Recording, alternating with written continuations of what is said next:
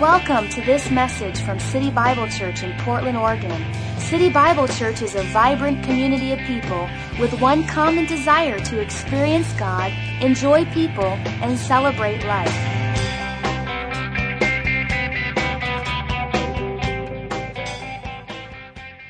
Today I'd like to speak to you a message entitled Living in the Light of Eternity. Would you say that with me? Living in the Light of Eternity. August 10th, 1978 was a defining moment in my life. I was living here in Portland. I was 17 years of age. Just to save you the math, I'm 46 now. And we had... our family, Sharon had got married and obviously left to be with Frank, so I was the only child, mum and dad, myself. We had someone from Portland Bible College. Any PBC students here today? Portland Bible College? Fantastic. We had a PBC student. His name was Robert Muthman. He was 20. I was 17. And he came and he was boarding with us over there on 76th in the area of Multnomah. And so he kind of became like an older brother to me. He was in Bible college, had a call of God on his life, and we loved Robert. Anyway, one summer we went off to holidays, to some vacation in California. And so mum and dad and I were away for a while. Robert stayed because he had to work. We were just coming back from that holiday. We drove in front of the house and my dad was literally opening the front door and the phone began to ring. My dad rushed to the phone and it was Robert's best friend, Doak Bettis. And my dad, as I kind of came in the house, I saw he was visibly shaken. And Doak was giving my dad the tragic news that Robert had just drowned. A bunch of young people had been swimming. He'd got caught and drowned in a river. We were absolutely shocked. Doak was devastated. His family, the whole entire Portland Bible College student body was just in shock. I remember walking into his room, seeing all his stuff, just thinking, he was just here. I can't believe that he's gone. You know, as a 17-year-old, a few days later, as I sat in his funeral, my life was rocked. And as I listened, they read from his journal and his passion, his love for God. And I thought, man, 20 years old. And I had kind of lived a bit of a yo-yo Christian life, kind of up at youth camps and then kind of drift a bit to the back row and then up again. And I just kind of been a little bit of a complacent Christian. How many know about those kind of Christians, you know? Lukewarm. Someone once said lukewarmness is serving God in such a way as not to offend the devil. And I was just, you know, kind of in that lukewarm category. And it was at his funeral, as they read from his journal, as I thought about his life, that as a 17-year-old, I made a decision that I was going to live my life 100% for God. Robert's death, as tragic as it was, impacted my life for eternity. I realized, wow, life is incredibly short. It's brief. Have you ever been to a cemetery? And at a cemetery, you'll see the tombstones and you'll get a person's name, you'll get their birth date, and then their death date, and a little dash, a little hyphen. That's all you get for your whole life. A little dash. Right now, you and I are living in that dash. Make it the best dash you can because what you do in time echoes through eternity. Life is incredibly short. Let's look at a couple of Bible verses that would reinforce the brevity and the frailty of life. We're going to put these up on the screen for those that don't have a Bible. The rest of you, if you have a Bible, you can turn with me to the book of Psalms 39, verses 4 to 5. David here is speaking. He says, Lord, remind me how brief. Everyone say brief. Remind me how brief my time on earth will be. Remind me that my days are numbered and that my life is fleeing away. My life is no longer than the width of my hand. An entire lifetime is just a moment to you. Human existence is but a breath. Some pretty powerful words to reflect upon today. Let's go to the New Testament, James 4 and verse 13 onwards. James says a similar thing. Now listen, you who say today or tomorrow we're going to go to this city, we're going to spend a year there, we're going to carry on business and make some money, why you do not even know what will happen tomorrow. What is your life? It is a mist. Everyone say mist. Just a mist that appears for a little while and then it vanishes. Instead, you ought to say, if it is the Lord's will, we'll live and do this or that. David and James will be saying, life is just a mist, it's just a breath. It's very short, but how many know eternity is very, very long? Right now, research would tell me that I will die on Tuesday, August the 7th, 2035. I'll be 74 years of age. Some of you are saying, how do I know that? There's a website dedicated to helping you find out when you will die. It's a little bit morbid, but seriously, it's called deathclock.com. You go home today and check it out. www.deathclock.com. And you put in your birth date, some information about your health and your family. You put all the answers to the questions, then you click go, and it will tell you when you are going to die. Which is handy because you can get that in your calendar and make sure you don't schedule anything for the day after because you won't be around. And that would be pretty embarrassing. So you can check out when you're going to die. Seriously. Now, how many know we're not really sure when that date will be? See, life is like a room with two doors. We enter the room through the door of birth. How many know your birth date? You should know that one. One day we'll leave this room through the door of death. None of us actually know that date, and none of us know the distance between the two doors. For Robert, it was only 20 short years. None of us know the length of our life, but no matter how long our life is, it's actually brief. It's fairly short, and eternity's very, very long. What would it look like for you and I to live today in the light of eternity? If someone said to you right after this meeting, you've only got 6 months to live, how would it affect your life? How would it affect your decisions? Where would you spend your time? What would you do with your money? What would you focus on? What would your priorities be? What would your values be? If you only had 6 months to live, how would you live? That's a pretty good question, isn't it? Think about that, and why not live like that today, whether you've got 6 months, 6 years, or 60 years ahead of us. See, every decision we make on a daily basis, we filter through our values. All of us have values, whether you've articulated them or not, whether you're conscious of them or not. We all have things that we value, things we think are important. And every time we make a decision, where to spend our time, money, or energy, we filter it through our values grid. We get our values from different kinds of places. We get our values from our parents. The family background you grew up in shaped some of your values. We get our values from our peers, especially in the teenage years. Our peers are more influential than our parents. And then as we grow up, we get our values from society. And how many know the media affects our values? I was sharing this week a challenging statistic. The average person watches 1,000 hours of TV a year. If you live to the age of 65, that means out of 65 years, you will have been in front of the TV for 9.5 solid years with remote in hand. 9.5 years in front of the television. If in those same 65 years you went to church once a week, you will have only been in church for 4 months. Never say church is too long. 4 months. What's going to have the greatest influence? 9.5 years in front of the TV, 4 months in church. How many know we're either going to get our values from the world or from the Word? From our culture or from Christ? Well, let's talk a little bit about the world's values. You know, the world's values haven't really changed for 2,000 years. And John in the first century was writing a letter to some people just like you and I. And he was letting them know what the world's values are. Let's put this up on the screen. 1 John chapter 2, verses 15 to 16. And I like how the Living Bible translates this verse. Why don't we read this in a nice, loud, united voice this morning? Here we go. 1, 2, 3. Don't love the world's ways. The lust for physical pleasure, the ambition to buy everything that appeals to you, and the pride that comes from wealth and importance. These are not from God, but from the world. John's saying, don't love the world's ways. We could substitute the word values. Don't love the world's values. And then he summarizes them in 3 phrases. Firstly, the lust for physical pleasure. Secondly, the ambition to buy everything that appeals to you. And thirdly, the pride that comes from wealth and importance. He says these things, these values, they're not from God. They're actually from the world. Now, we could summarize these 3 phrases in 3 words to help us memorize them today. Number 1, the first value of the world is pleasure. Everyone say pleasure. If you ask the average person on the street, what do you want out of life? They'll say something like, I want to have fun. I want to be happy. I want to have a good time.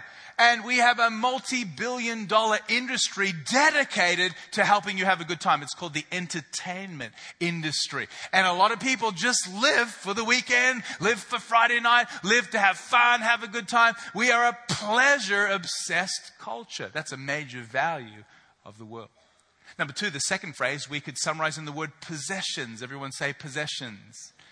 We are not only an entertainment-obsessed society, we are a society consumed with consuming. And there's another multi-billion-dollar industry called the advertising industry that's sole purpose is to make you dissatisfied with what you have now and make you think that you need something newer, something better, something faster, something bigger, something cooler. And so we can easily buy into this value that possessions, stuff, is what life is all about. That's another major value of our culture. Number 3, the third phrase we could summarize with the word prestige. Everyone say prestige. Prestige. We live in a culture where you want to be somebody. It's about the brand on your clothing. It's the tag. It's the label. We all want to be famous. We want to be important. We want to be influential. Again, this is another major value of society. Now, don't hear me wrong. I'm not saying God doesn't want you to have fun. He wants you to have no stuff and be a nobody. No. But the problem with these values is these values don't have anything that lasts for eternity. And if we're not careful, even as Christians, we can allow the culture to actually shape our values rather than Christ. In fact, Romans 12:2, which you know well, in the Message Bible says this: don't become so well adjusted to your culture that you fit in without even thinking. Ooh, that's pretty challenging. Don't become so well adjusted. As Christians, we can be just as consumed with pleasure, possessions, and prestige as non-Christians, and we've just fit into our culture without even thinking about it. That's a challenge. Well, let's just reflect on these 3 things, not just for today or the next 10 days or the next 5 years. In the context of eternity, do these things really last? Pleasure. How many know? Pleasure, even Hebrews, I think it's 11 verse 25, says the pleasures of sin last for a season, a short time. There was a study done by a Jewish psychologist, Martin Seligman, and he had a class of students at university, and they were studying happiness. He's written a lot of stuff on happiness. And he says, I want you to do an experiment this week. I want you to go out in the week, do 2 things. Number 1, do something for yourself, something pleasurable. Go see a movie, get a hot fudge sundae, and eat it for yourself. Do something for yourself, and measure your emotions, your feelings. Then secondly, during the week, go and do something for someone else. Feed a poor person, go mow someone's lawn, just go and help somebody and measure your feelings. Well, they all went and did that. You know the conclusion? The conclusion was when you do something for yourself, there's a surge of pleasure and then it dips off immediately. And then you need another fix fairly quick. When you do something for someone else, there's a pleasure anticipating the event and it actually lingers many days after you've done it. He could have saved all the research by reading the Bible. Because Jesus said, it's more blessed, you're more happy, you're more joyful when you're giving than when you're receiving. Are you with me? Pleasure, nothing wrong with it, but pleasure doesn't last for eternity. It doesn't have eternal value. It's just for the moment. Well, what about possessions? Hey, how many know, mothers here today, when babies arrive, they don't bring anything with them. They're not even dressed. There's no instruction manual. There's no packed lunch for the first day. There's no little suitcase. There's no little doggy bag. They come naked, don't they? And 1 Timothy 6 verse 7 says, we brought nothing. Everyone say nothing. We brought nothing into this world, and how much do we take out? Thankfully, they dress you, when you go. But I've never seen a funeral car, a hearse, followed by a U-Haul trailer. I've never seen a coffin with a little suitcase packed in there. You arrive with nothing, no clothes, and you actually leave with nothing. How much does the millionaire leave? Everything. When you leave, you can't take it with you. And so possessions, nothing wrong with having stuff as long as stuff doesn't have you, but possessions don't last for eternity. They don't have eternal value. Let me read Luke 12 for you. Luke 12, 15 to 21 if you're taking notes from the New Living Translation. Jesus said, beware. Kind of got your attention now. Don't be greedy for what you don't have. Real life is not measured by how much we own. He gave an illustration. There was a rich man. He had this fertile farm that produced all these great crops, and his barns were full to overflowing. He said, I know, I'll tear down my barns and build bigger ones. Then I'll have room enough to store everything. I'll sit back and say to myself, my friend, you have enough stored away for the years to come. Take it easy. Eat, drink, and be merry. But God said to him, you fool, you will die this very night, and who will get all that you have? Yes, a person is a fool to store up earthly wealth, but not have a rich relationship with God. Wow. Jesus didn't say it's not okay to have wealth. He actually says if you've got wealth, but you don't have a relationship with God, that wealth is not going to help you on the day of judgment. Possessions don't really last for eternity. What about prestige?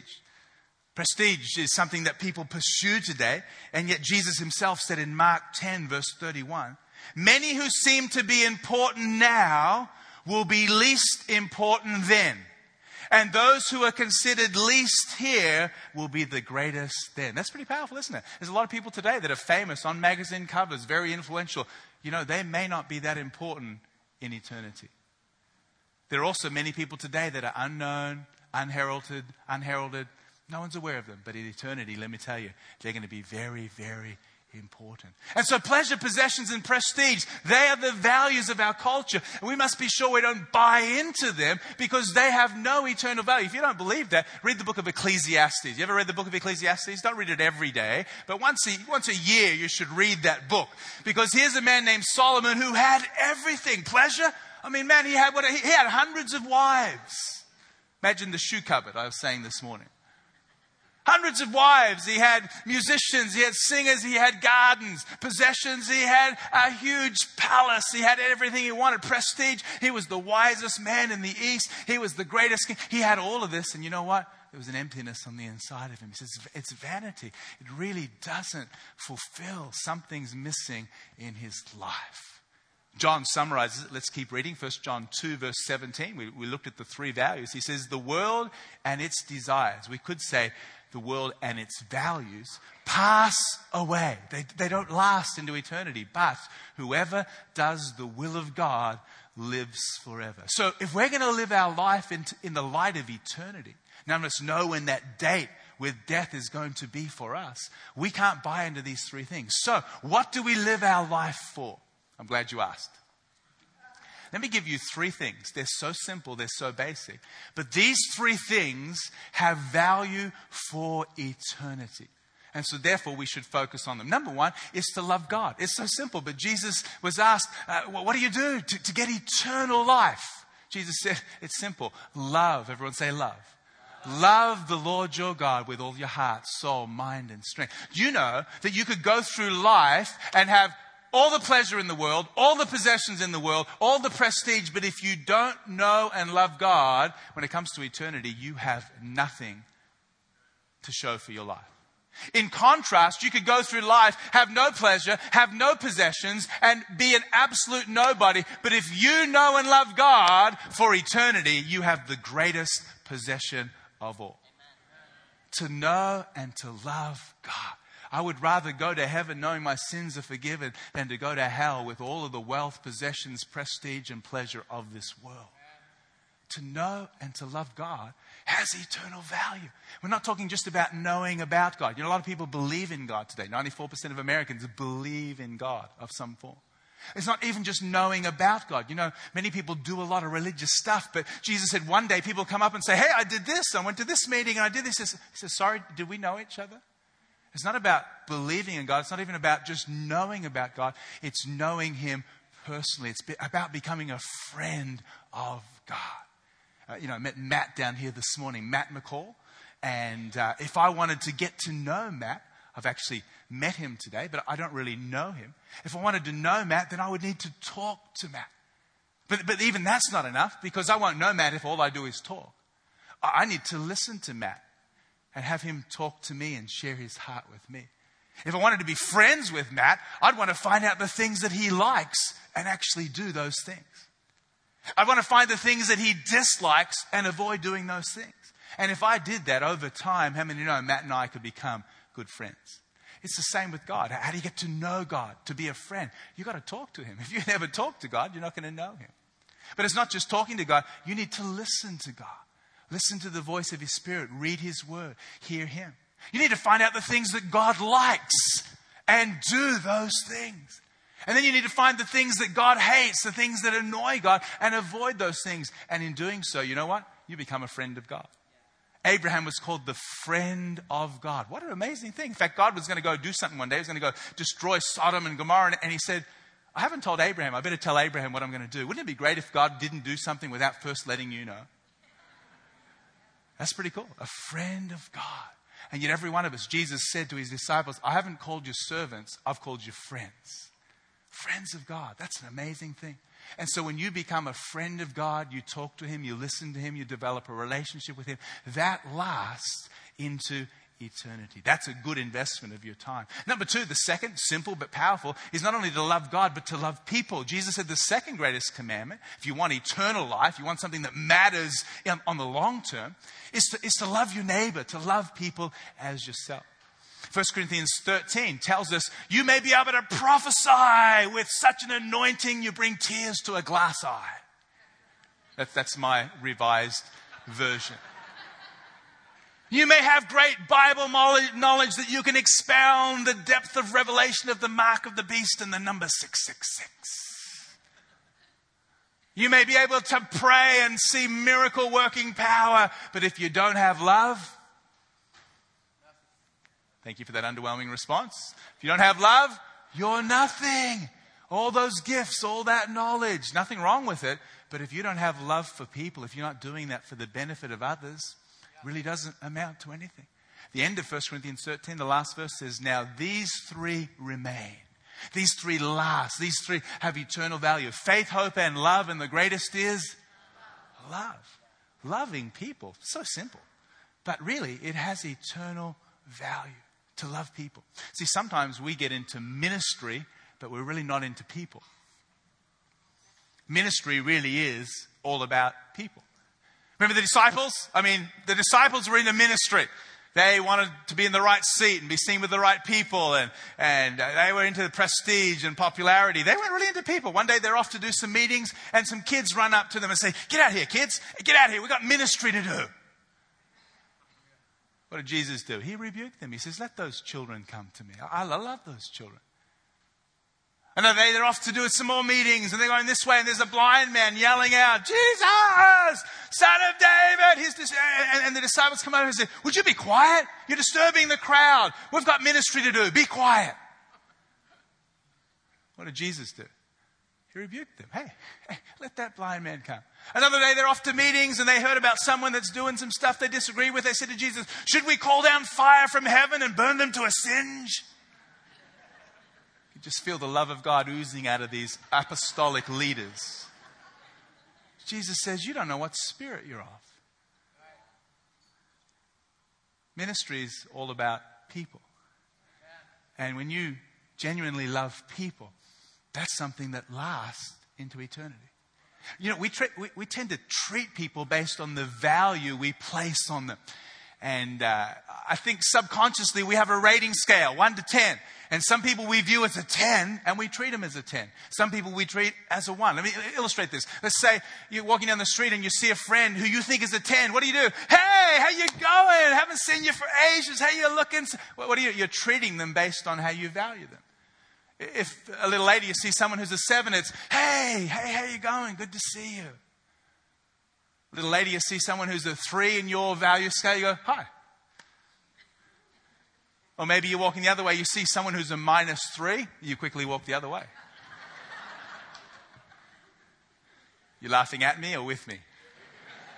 We treat people based on the value we place on them.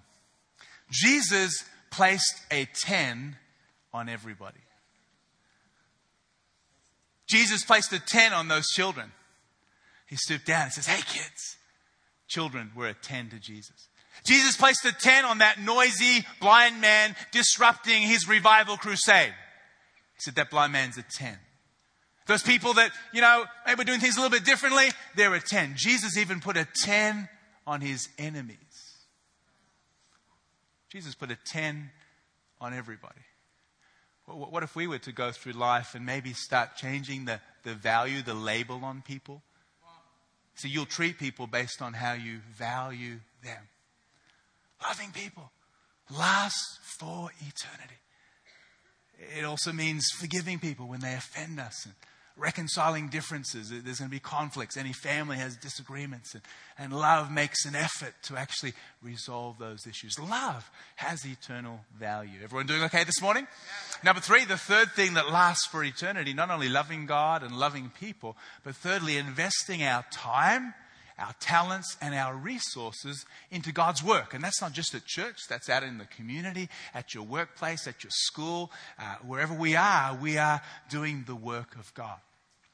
And so when I invest my time, talents, and my resources to make the world a better place, I am investing for eternity. See, God has given each one of us a contribution to make. Let me read a couple of scriptures to you. Ephesians 2 and verse 10. You've probably heard this one before. It says this: we are God's workmanship. The Greek word is poema, which means poem. God is creating a work of art out of you. Turn to your neighbor and say, you're a work of art. A work of art. We are God's workmanship. Stay with me. Created in Christ Jesus to watch TV. Is that what your Bible says? Created in Christ Jesus to buy lots of stuff. Is that what your Bible says? Created in Jesus to have lots of fun. No, it doesn't say that. And now don't hear me wrong. I'm not saying that God's against those things. But he says we've been created in Christ Jesus to do good works, which God has prepared in advance for us to do. There are some works, some contribution that God wants you to make to the world around about you. 1 Peter 4 verse 10 says something similar. God has given each one of you special abilities. Be sure to use. Everyone say use. To use them to help each other, passing on to others God's many kinds of blessings. As I look around the room today here at Mill Plain and over at Rocky Butte, hundreds and hundreds of people, and wow, what amazing gifts exist inside of you. And you need to discover your gifts, you need to develop them, and then deploy them for the benefit of other people. I tell you what, something amazing happens in your own life when you start giving, because really it is more blessed to give than receive. And the key to a fulfilling life is not just to be on the receiving end all the time, but to begin to contribute. And so you need to discover, develop, and deploy your gifts. And when you're doing that in the home, in your neighborhood, in your workplace, in the church, you are making an eternal investment. An eternal investment. And the great thing is we're all different. And God has shaped us all uniquely. And we need to discover our shape. Discover the way God has made you. Using an illustration in the first meeting, let me just run over here and grab this object. Having a little look at this object today, it's an interesting piece of furniture. And I was looking at it and thinking, you could do a lot of different things with this object here today. I reckon you could take that home and you could probably hang coats on it. Put it by the front door. And as your visitors and guests come, you could it would make a pretty good coat hanger. I was looking at it today and thinking, if you had a nail to hammer in, you could probably turn this around and you could probably hammer a nail. Now, I know the audio guys are freaking out right now, but I reckon you could hammer a nail with that. You could probably do that. If your door was kind of swinging all the time, you could use it as a door stop. Now, again, people might trip over it, but it could kind of stop the door. If someone broke into your house, you could defend yourself with this. You could take out the robber with it, or maybe this end, a little dong on the head, There's a lot of different things you could use this object for. But how many know this has been shaped by a designer with a purpose in mind? Everything about this has been designed to be a microphone stand, to hold, to adjust to short people, tall people, to hold the microphone. It's been perfectly shaped for a specific purpose. And although it could do a lot of different things, it works best when it's being used for the reason it was created. Are you following me? Look at yourselves today here at Mill Plain, Rocky Butte. There's a lot of things you could do with your life. But could I tell you, you'll be most fulfilled, you'll be most joyful, you'll be most effective when you discover your shape and begin to function the way God created you to function. You can do lots of things Why don't you discover how God has shaped you? SHAPE is an acronym. S is for spiritual gifts. You've all got one or more spiritual gifts. How do you discover those? Well, you begin to explore what gifts there are, begin to experiment and do a variety of things and see what impact there is and how you feel on your own heart and what the response of people is. Spiritual gifts. H is your heart. We all have passions. We're all interested in different types of things. A is your abilities. We've all got a variety of abilities. P is your personality. We're all unique and got different personalities. And E is your experience. When you put your spiritual gifts, your heart, your abilities, your passion, your experience together, it's like a unique thumbprint, a unique fingerprint. And when you discover that and begin to use your gifts, not only is it energizing, you know what? You're investing for eternity. And you know what? Not every one of us will be prominent, but every one of us are significant. I told a story in the first service about some children's workers. You know, I love children and I love children's workers. We don't actually see them here today. They're not up on the platform. But what an awesome ministry to be involved in. Never say, I'm just a children's worker. I heard a story about D.L. Moody, a great evangelist. He had a crusade one night and someone said after the meeting, how'd it go? He says, yeah, it was a great night. 2.5 people got saved. 2.5 people, they said. What, 2 adults and a child? He says, no, 2 children and an adult. The children have their entire life ahead of them. The adult's life is half over. What a great perspective. What an awesome ministry to speak into the life of a little child and to shape them for their future. Never say I'm just a children's minister. Never say I'm just an usher. I just work in hospitality. What a great ministry. Heard another story of a big tent meeting many decades ago, and the place was packed and there was 2 young people trying to get in and they couldn't find a seat, so they started to leave. An usher went after them, said, don't leave. Hey, I'll find you a seat. He came in and he found them a seat in this evangelistic meeting. The names of one of those young people was a man called Billy Graham. Anyone heard of Billy Graham? Never say I'm just an usher. See, what you do may not be prominent, but it is very, very significant. And eternity alone will tell the impact that you have on people's lives. And so use your talents, use your abilities, reach out to those far from Christ. And you're maybe here saying, well, I'm not an evangelist. No, not everyone's called to be an evangelist. But how many know we should all do the work of evangelism? And you know, people come to Christ through a journey, through a process. It's like a chain with many, many links. Sometimes you'll be the first link, the first person that someone meets who's a Christian. Sometimes you'll be the last link who sees a person come over the line to faith. That's pretty exciting. But more often than not, you'll be one of the middle links. Just don't be the missing link. And you know what? You may not be that final link, but how many know? One sows, one waters, another reaps, but we all rejoice together.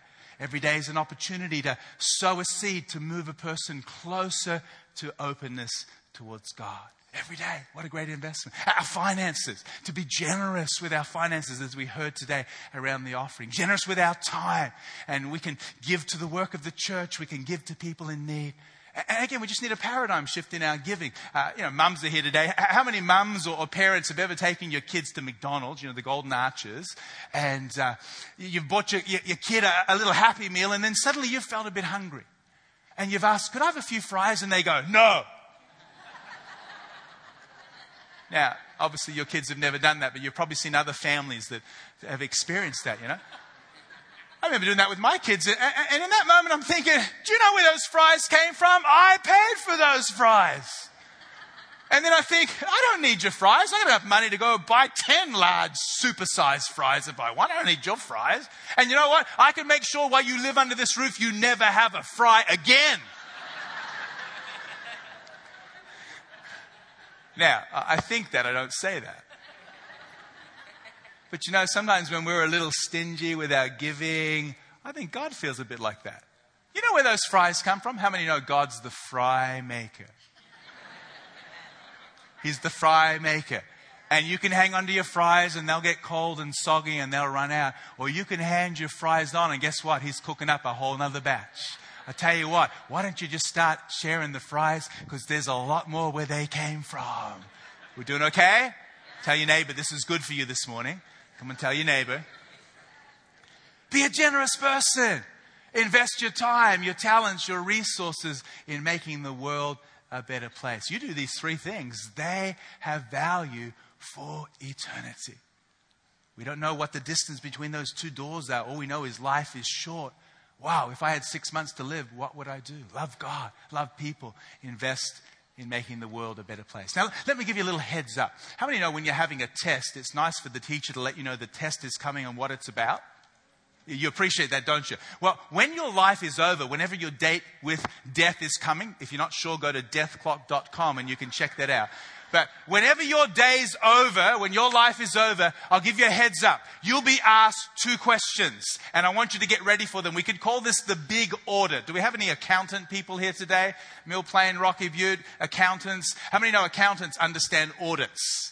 When the financial year is over, there's going to be some accountability. You want to make sure there's receipts and requisitions and everything's in order, everything adds up. You get ready for the big audit. Well, one day you'll have a big audit on your life. And there are 2 questions you'll be asked, and I want you to be ready for them now. This is not a test that you can kind of do a crash study, kind of a last minute, let's quickly get ready. You need to prepare for it now. Here's the first question.